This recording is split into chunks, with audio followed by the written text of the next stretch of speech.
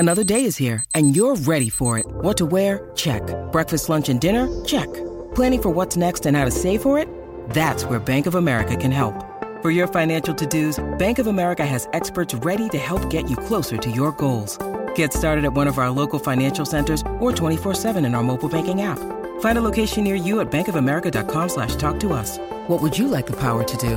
Mobile banking requires downloading the app and is only available for select devices. Message and data rates may apply. Bank of America N.A., member FDIC. 630 CHED Inside Sports with Reed Wilkins. Weekdays at 6 on 630 CHED.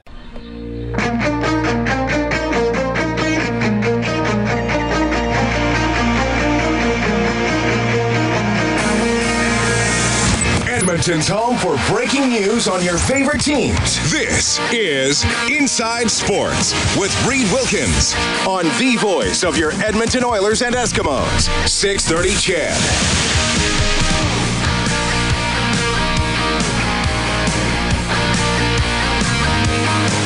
All right, here are the trades that happened today. The Montreal Canadiens get Jordy Ben from the Dallas Stars for Greg Pateryn and a fourth-round pick. The Toronto Maple Leafs adding some size, face-off prowess, experience. Brian Boyle from the Tampa Bay Lightning for Byron Froese and a second-round pick. You got to remember when talking about trades, too, the Oilers do not have a second-rounder this year. Ottawa gets Alex Burrows from Vancouver. He's going to turn 36 in April. There are reports that he'll sign a 2-year extension tomorrow.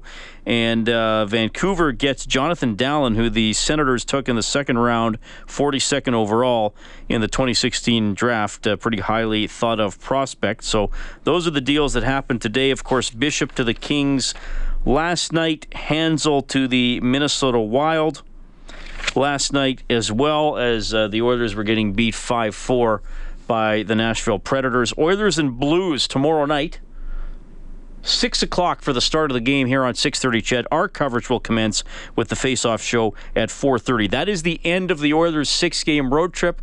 Then they start an 8-game homestand. 8-game homestand on Saturday against the Detroit Red Wings, and obviously their success or lack of it on that homestand will go a long way towards determining where they finish when it comes to playoff seeding. All right, you can text 630-630. We've got more trade talk ahead on the show. We'll also be joined by Buckets Blakes from the Harlem Globetrotters. They're playing at Northlands Coliseum on Saturday. I'm looking forward to that interview. But you know it's a great show when you're pleased to welcome the greatest curler of all time to the airwaves. It is Kevin Martin. Kevin, you're on with Reed. How have you been, man? Hi, Reed. Oh, good to talk to you. I'm doing just fine. Yeah, I haven't talked to you in a little while. Last talked, I think, was it when I was doing that documentary on Rexall Place? I think it was. That was the last time we actually talked. That's far too long. I believe so. That's a while ago now, absolutely. Yeah, far too long. How's life? By the way, do you curl at all? Are you doing like the Tuesday night, beer and pretzels league, or what's going on? I do the Tuesday night beer league, but in hockey, not curling. Yeah, so no, I haven't curled a game in almost 3 years now, actually. No way. You've just left it behind playing-wise, eh?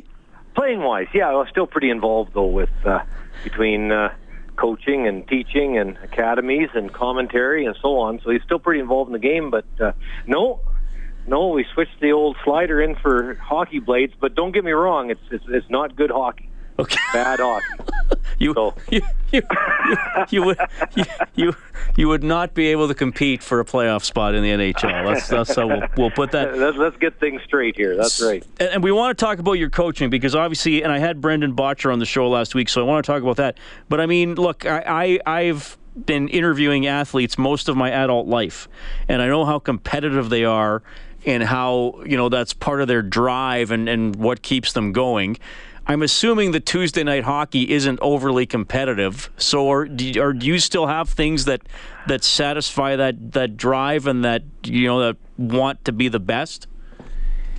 Well, I think so. And obviously with me, we've got lots of irons in the fire, always different things. But as far as coaching goes, it's been really fun. Got involved with the team a little bit in the fall, but really coaching at almost on a daily level since December.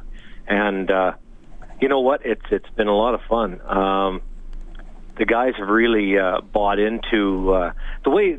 Obviously, Jules Ochar was my coach for 30 years and known to be the best coach in curling's history. And he's coaching Gushue actually at the Brier this year. But his thought was always about, let's get the technical proper. Let's shoot 90%. Let's not worry about all the other stuff. And that's true. When you play in a national championship and after a week of play, if your team is around the 90% level shooting, you'll be in the mix for playoffs. It's just simple math. And, that's what I've tried to bring to this team, understanding that, hey, guys, don't worry if you're playing Gushue or Cooey or Jacobs or who it is. If you shoot 90, you'll be close. And that's what we've worked really hard on the last 3 months, trying to mechanically get so solid that it can withstand the pressure that's going to happen in St. John's. Well, that's some great advice because, let's face it, Kevin, we live in a society now where a lot of even hardcore sports fans don't watch an entire game. And if you see curling highlights, you're either going to see 2 or 3 incredibly good shots or 2 or 3 misses in a 40-second highlight package. But you're saying don't worry about those. You got to execute all the little detail, unspectacular shots along the way. Well, that's the thing. Yeah, we always used to say, just make the simple ones, and there aren't many tough ones. You miss a few of the simple ones, man, oh man, the last ones get awfully difficult. And that's what we try to work on.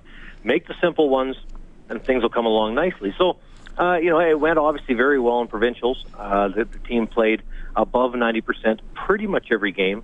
And now it's a matter of trying to do that at the Brier. But that's a different stage. This is this team and these players, the first visit to a Brier for these guys. And being in St. John's, Newfoundland, the crowd is going to be full and very, very loud. Yeah, well, and all about Gushue. Right. So that's a good point.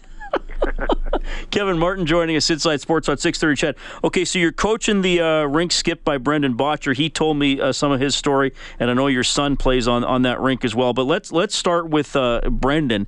And it was funny, Kevin, because I've been reading about him for years, and I don't think I'd ever interviewed him before. So he's been up and coming. He did great in university. He did great in junior. What is it about Brendan that has allowed him to separate himself as a skip from some of the other younger guys in the province? Yeah, well, I think one of the main things is what Brendan's been good at since he was even, going back to 14, 15 years old, being able to draw. A lot of times young people can hit real well, but the soft game, it takes time to come. And Brendan's a little bit different that way. He's always been able to draw, and now he's been working on the hit game. But as you know, to win big things, win important games, you have to be able to draw. And that's something that's been natural to him. He's a very, very intelligent young person, so he's been able to catch on to the strategy of the game, maybe a little bit sooner than some people may have. But I think the reason for his early successes, including in men's, but he's only 25, he's still just a kid. Yeah. And but has won quite a bit and has been around. But it's certainly his ability to draw that has led to his early success, for sure. So strategy-wise, I mean, the top skips are known for being willing to try stuff and maybe see things that other players wouldn't think are there. And I asked him last week, does Kevin ever suggest something that kind of blows your mind, where you're like, wait a minute, I didn't even think that was a possible shot? Is that an element to your relationship, or what's your side of that story? Well, yeah, and we do have some of those discussions. I actually came in the dressing room after one of the games in provincials, and I said, "A great game, you guys," and I gave them the percentages of what they shot. I said, "But man, oh man, you guys call some interesting shots." It's funny when you've been around the game for 1,000 years and watched all these different players. And Brendan's very young, so he hasn't experienced like a Kevin Cooey or a Gushue. You call something and then all of a sudden it's, oh my goodness, you fall into a trap. And that happens again and again in different ways. So you've seen all this stuff. At 25 years old, you haven't been in enough trouble yet. You haven't lost enough games because of a skipping blunder. And that'll happen over the years. And so it's kind of funny. Some of the calls that they make, I get a kick out of, and and that's just part of it. That's just part of growing, and I'm really enjoying that part actually. And so we have a really good discussion at the end of the games, as to, I really like that call. Why'd you call it? Wow, how'd you call that one? That was very interesting. And, and just try to discuss that type of stuff at the end of the game, just so that, like you say, things that don't really come to his mind yet. There aren't any rules in chess or in curling. You can play any way you want to try to get to the end result. And curling's like that. There isn't just one solution, but it's more of a 2-hour strategic ploy, and that's something that has to be done in curling. And a lot of times young people think one shot at a time, not maybe an hour ahead. Right. Okay. Kevin Martin joining your son. I got to apologize. Is it Carrick or Carrick? Carrick. Carrick. Like car wreck. Okay. Carrick. Now, what's it been like coaching him? Do you enjoy the father-son relationship as well as being his coach, or how does it all work out? Yeah, you know what? That's been pretty easy. That's not a problem. Obviously, we've worked together for quite some time, one-on-one, out on the ice and throwing a few rocks and that kind of stuff. That's no problem. But I think that, for Carrick, he just sort of approached me this year and said, Dad, I could probably use a little bit more help.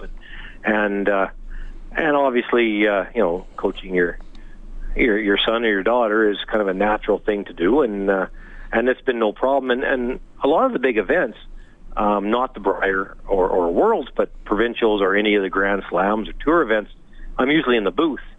So that is kind of a bonus that I've watched many of Carrick's and Team Botcher's games over the last 3-4 years on tour. So it does help a little bit. I think that most of the time I'm at the events and can usually talk to them about a little bit of this or a little bit of that.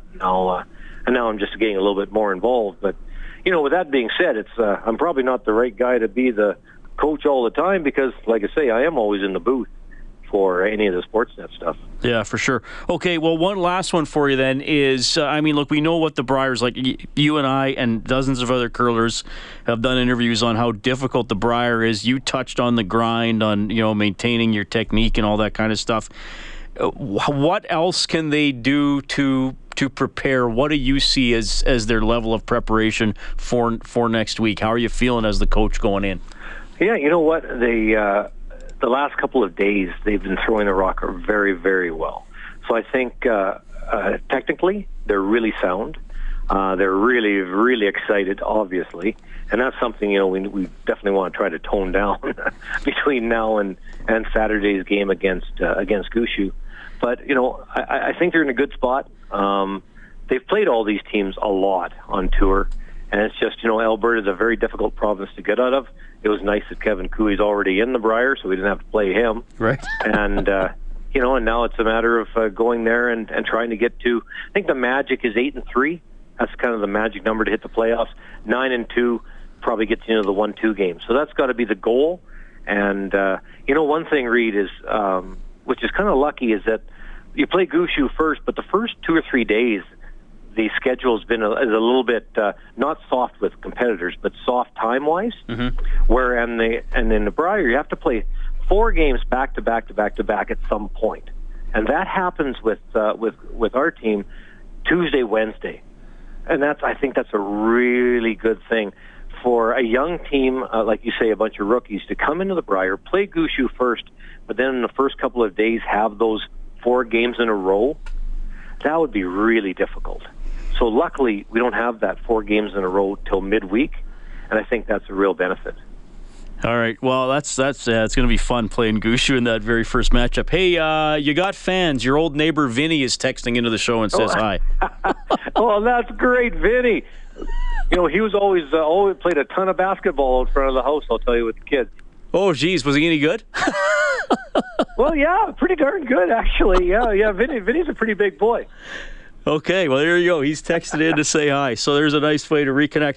Kevin, it's always great to talk to you. I'm really looking forward to following, well, I guess both Alberta rinks, because we got to give Cooey his credit as well. But Brendan and Carrick and the guys have been a great story as well, and good for you for jumping into the coaching with them. So all the best, and we'll talk to you again soon, man.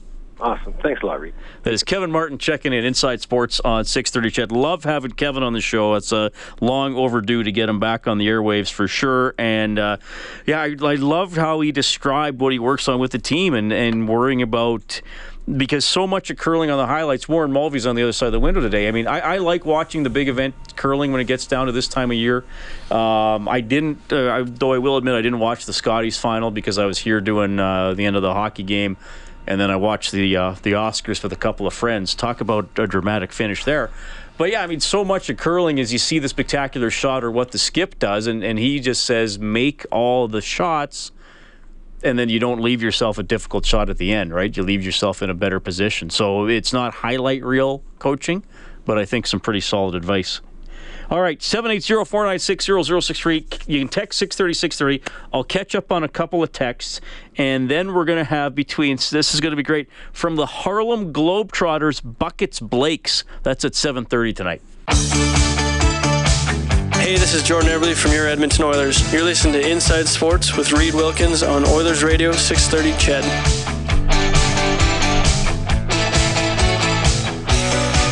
A texter to 630-630, Scott says, go and get Evander Kane. I would move Eberle to Buffalo instantly for Kane's size, speed, grit, and skill. People question his character, but I bet looking over at Lucic would keep him in check. Question is, would Buffalo do it? I mean, I think there always seems to be an issue with Evander Kane, so I guess that would be a concern. And I wrote that back to Scott on the text line, who said, I agree, but there are also concerns about Cassian. It's all in how the group deals with him, and maybe another guy that gets the old, this is your last chance in the league type thing. That was a text to 630-630.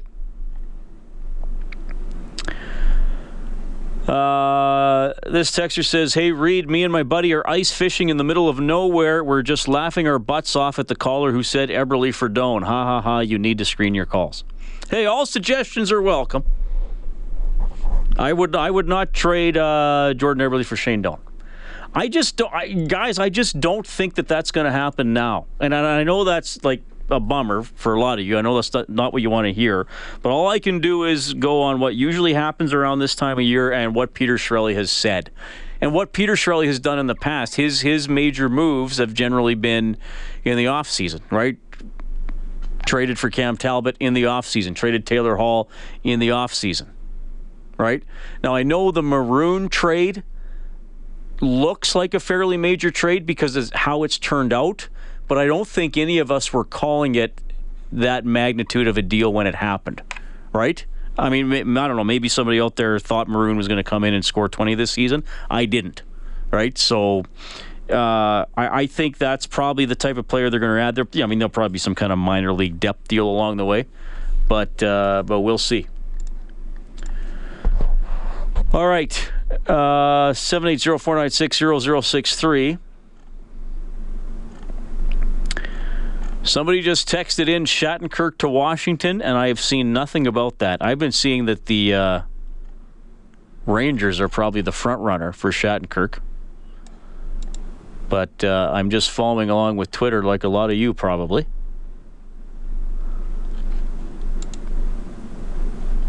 There is a unconfirmed report of Shattenkirk to Washington, so we'll keep an eye on that. It's been put out by Jeremy Rutherford, who covers the Blues, and he's pretty trustworthy. But there is nothing confirmed. That's all I can tell you. Rutherford reports, I believe the Blues do have a trade in place for Washington. It sounds like he's going to Washington. So, okay, so that's the latest on that. Thanks to that texter, who also says, Shattenkirk to Washington. Do we have a new Golden State Warriors in the NHL? That's an interesting comparison. I don't think any NHL teams, what were they went, was it 73-9 last year, Warren? They beat the Bulls record by a game? Yeah, it was outstanding. Yeah. All right. What do I got to do here? I got to do your scoreboard for Crystal Glass. For all your glass needs, you can call 310-GLASS today. The Devils lead the Canadiens 3-2 with 6 minutes left. The Lightning lead the Senators 4-1 after 2. And the Kings and the Wild are tied 2-2 halfway through the second period. All right, we'll keep an eye on what's going on with a potential trade. That's an interesting one. The Oilers did not practice today. We did have assistant coach Jim Johnson on earlier in the show. Remember, go to the Inside Sports page on 630ched.com to listen to past interviews or just sign up for the Inside Sports podcast. We're now at 20 subscribers. That's 20 more subscribers than I have. Well, you're a part of it. You're a part of Inside Sports. Oh, fair enough. I guess me personally, I want 20 subscribers. Well, how many Twitter followers do you have? Well, probably 20 or less. Are you on Twitter? Yeah, I'm on it, but I don't have anyone subscribing. I gotta find you and follow you. Oh, that sounds creepy, doesn't it? That's the problem. Twitter makes us say all these things that sound terrible. I'm gonna find you and follow you. The scoreboard, by the way, was for Crystal Glass. For all your glass needs, call 310-GLASS today. This is gonna be fun. Buckets Blakes from the Harlem Globetrotters when we get back.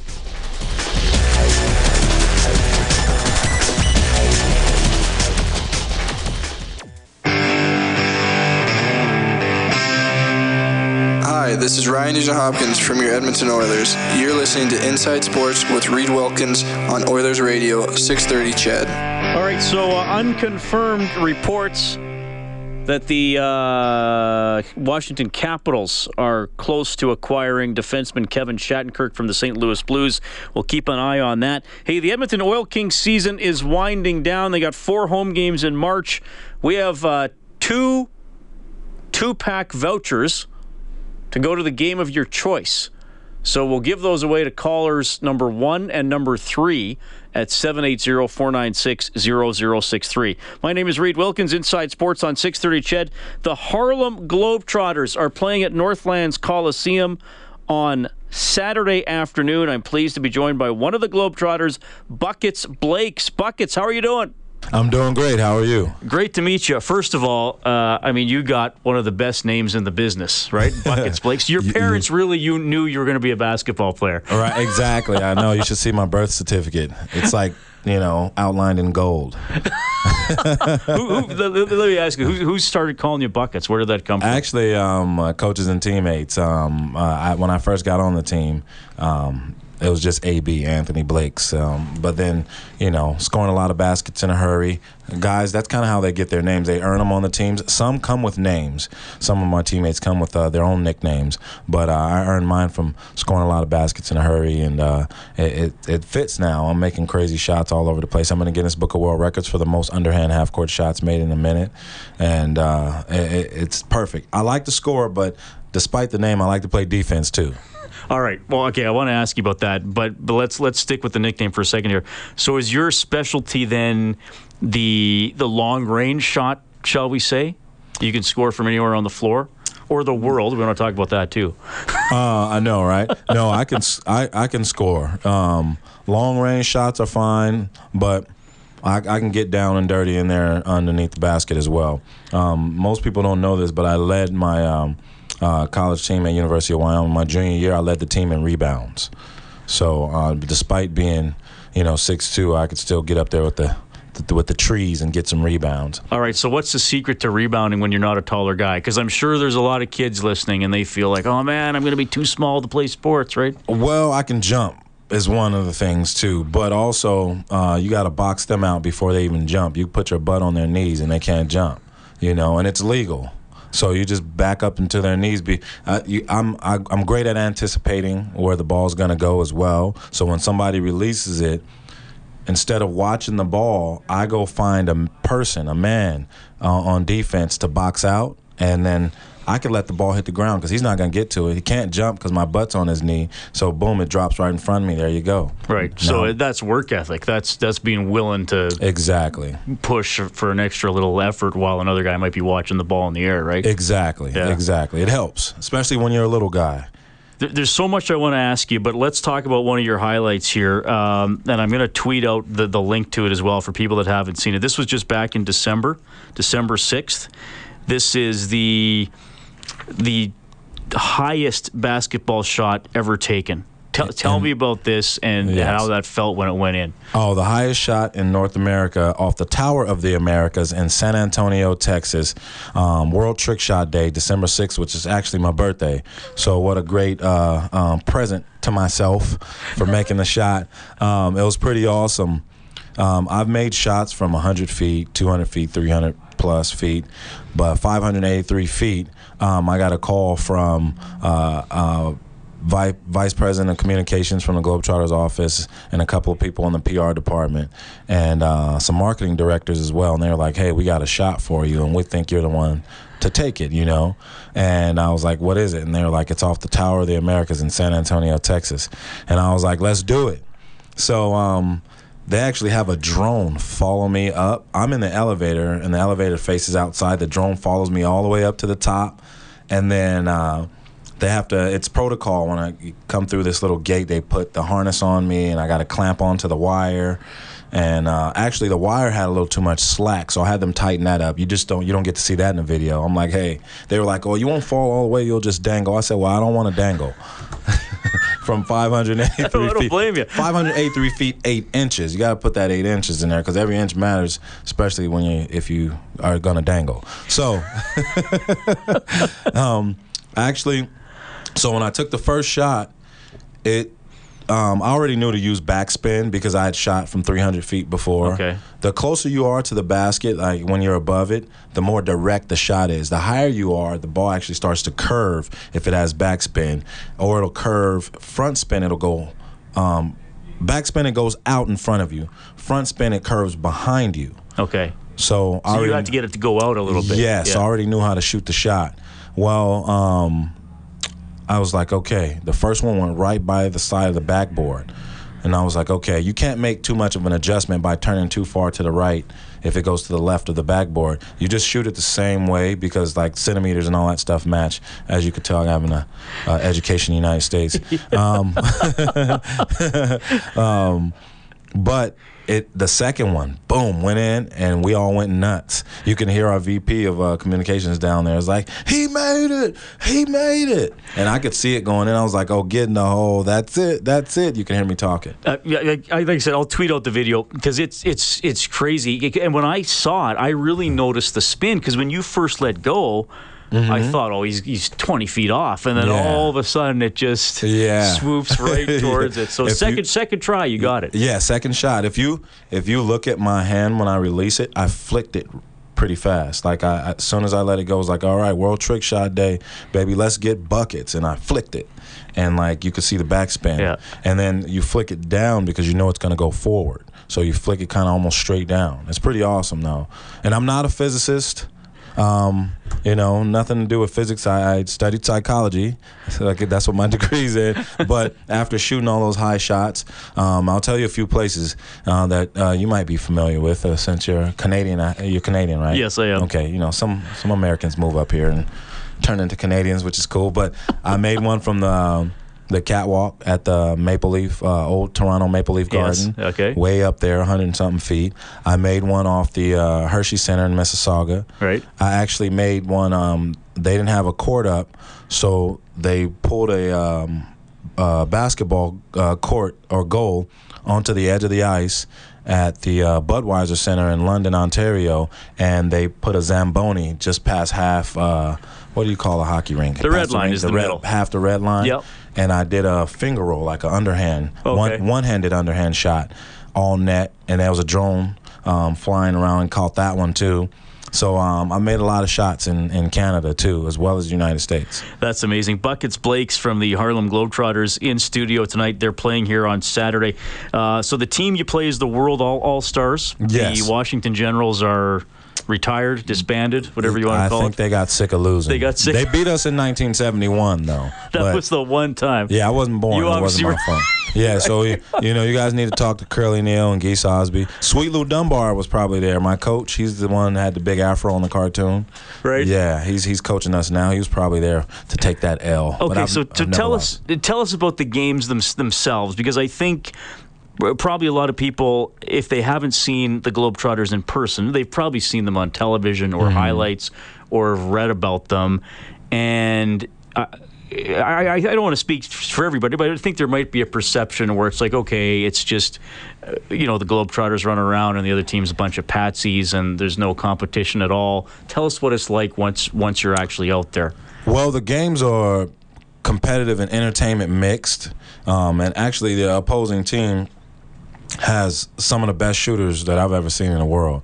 They're matching us shot for shot with our 4-point shot, which is 30 feet away from the basket, by the way.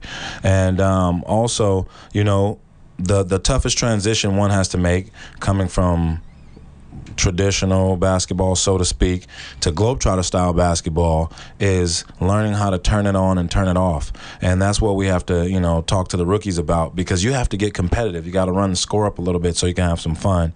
Then you have to entertain. But sometimes the rookies are stuck in competitive mode, and you got to kind of run by them, give them a little nudge. They're like, hey, buddy, okay, it's over. Maybe one of the World All-Stars got the best of one of your teammates on a couple of plays, right? But now it's time to entertain. So now you got to wait until that entertainment portion is over so you can get them back, and try and dunk on them or shoot a shot in his face or something like that. But that's to flick that switch at any moment, the whole entire game, that's a tough transition. So for the fans out there who watch it, you're seeing competitive basketball coupled with entertainment, phenomenal athletes jumping out of the gym. Some people still think we use trampolines. No, we do not use trampolines. Guys are phenomenal athletes, and girls on our team. You're going to see some amazing shots that we take from all over the place. Some are Guinness World Records. Also, we're the only professional team that not only allows you, and this costs a little extra, but it's at the beginning of the game. It's called Magic Pass. To come down, there's 6 to 8 players on the court. You get a chance to get the ball spent on your finger, take a picture, measure up your wingspan. We actually put it's a sign that says try on a uniform, and you get to try on some triple, quadruple X shorts and jerseys and some size 20 shoes. One of my teammates wears a size 20. So you get to do that. And as well as one of our world famous dribblers will take you through dribbling some cones. And then you get to take a shot on the big goals. And most kids don't get a chance to shoot on a professional court. Right. And not only that, this doesn't cost anything. We stay after the game and we sign autographs before we head into the locker room. So you get all of that, and I think the tickets are starting at like $23 or something like that. But you can take the whole family, and for those 2 hours, we're guaranteeing you're not going to be thinking about anything else except what's going on that court. How much does that mean to you? As someone who obviously you've spent your life in basketball, and you mentioned playing in college. How much does that mean to you to just interact with fans? You know what? It means a lot, because I think that's why the Globetrotters have been around for 91 consecutive years. We've had the opportunity to introduce the game of basketball to places around the world that didn't have any running water, any electricity. And fortunately for us newer generation, those Goose Tatums and Marcus Haynes and Meadowlark Lemons and Geese Osbys and Curly Neals, they have it so that we're the home team everywhere we go. We go to these other countries, and especially as a rookie, you show up to Dubai, and you're like, okay, how are they going to receive us here? Then you walk into the Dubai Tennis Stadium, and it's sold out because they've seen the Globetrotters years ago. So to have that type of impact, it's a great feeling, man, to have such a relationship with your fans, to where not only you get to play and perform for them and make them laugh, but you actually get to meet them after the game, give them your sweaty headband or your sweaty wristband, high fives and hugs. And we also visit over 400 schools a year, so we're getting out into communities doing anti-bullying, character education, SPIN program, which stands for Some Playtime is Necessary, encouraging kids to stay physically active for at least 60 minutes a day. And my favorite, visiting hospitals. It's called the Smile Patrol. Our whole goal is to get as many smiles out of the kids as possible, despite what they're in there for. So it's tough to be a Harlem Globetrotter, because you're on all the time, even when you're at home and you got regular sweats on that doesn't have any branding on it, and you're in produce and you're getting your bananas and your oranges, and you're a Globetrotter, and people are like whispering and pointing, oh, this guy, he plays for the Harlem Globetrotters, so you can't, you constantly be on. Imagine the psychology behind that, to not have, you can't turn off until you get home, but we we like it. We like the challenge. We accept the challenge, and it's a heavy torch to carry. But my teammates and I, we love our jobs, and we love making people happy. Buckets, can you stick around for another segment here? Because I want to ask a little bit more about how you've made this journey in your life as well. You got a few more minutes? I sure do. Sounds good. We're coming right back. Buckets Blakes from the Harlem Globetrotters in studio. It's Inside Sports on 630 CHED. This is Cam Talbot from your Edmonton Oilers, and you're listening to Inside Sports with Reed Wilkins on Oilers Radio 630 CHED. Well, great to have Buckets Blakes from the Harlem Globetrotters in studio. We do have some breaking news, though. So what we'll do is we had a second part of the interview with Buckets Blakes coming up. We'll do that on tomorrow's show, or I guess Wednesday's show instead, to finish up his thoughts. My name is Reed Wilkins. It's Inside Sports. The Globetrotters 2 p.m. Saturday at Northlands Coliseum. The breaking story tonight, Kevin Shattenkirk traded to the Washington Capitals. Now, it doesn't look like it's completely finalized yet, but a lot of speculation out there that he'll play for the Capitals tomorrow at MSG against the New York Rangers.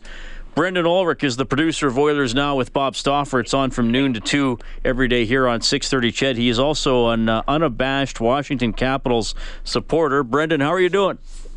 I'm doing great, Reed. I'm out here golfing at Pebble Beach right now on a golf simulator. I just found out the news that the Capitals got Shattenkirk, so I couldn't be happier. It's a pretty big deal. All right. Now, what do you have any I haven't seen anything. What do you think is going the other way? Well, I'm trying to figure that out. You would think a high draft pick, maybe a prospect, a defensive prospect, maybe someone like Madison Bowey, who is a pretty good defensive prospect, played for Team Canada at the World Juniors, and maybe that's a guy St. Louis would want. I don't know. I mean, the Caps, as good as they have been for a long time, they've drafted well as a team, picking low in the rounds. They've done a really good job of accumulating prospects. So I think this was a move they felt they had to make to finally get over that hump, and maybe if it ends up being the Caps in Pittsburgh in the third round, maybe they feel Shattenkirk's the difference maker. All right. Well, this is interesting. I'm just keeping an eye on Twitter to see if there's anything about who is going the other way. I don't see anything. So does Shattenkirk immediately become the heavy minutes guy for the Capitals, or how do you see the depth chart breaking? I mean, obviously he's going to be one of their top guys, but just give us a sense of what you think about matchups and usage and stuff like that. Yeah, that's the thing. I mean, they have Carlson, they have Niskanen. Both those guys can log a lot of minutes. Olsner as well is a good shutdown guy. So you would think I don't know, like, is he better than John Carlson as an all-around defenseman? I don't know. I think offensively he may be. So it'll be interesting to see how Barry Trotz uses him. Does he put him ahead of Carlson on the top pair? Does he use him on a second pair, maybe a sheltered role? Because Carlson can be a shutdown guy, along with being just an all-around type defenseman. Where Shattenkirk's, I think, a little more offensive, so I don't know if he can be that shutdown top-pairing guy. It'll be interesting, because I know in St. Louis, Pietrangelo was a guy that logged a lot of those tough minutes against the top opposition. So you would think it's still going to be John Carlson, but Shattenkirk can maybe play on the second pair and just sort of dominate second matchups on other teams' offensive boards. All right, Pierre LeBrun, I'm just going to make sure this isn't a fake account.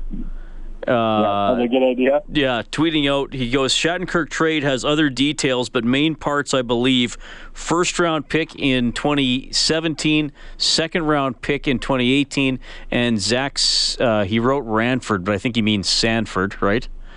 Yeah. Zach Sanford going to the Blues. Sanford, a second-round pick in 2013, who has been, I want to say, mostly a minor leaguer. How many actual NHL games has he played?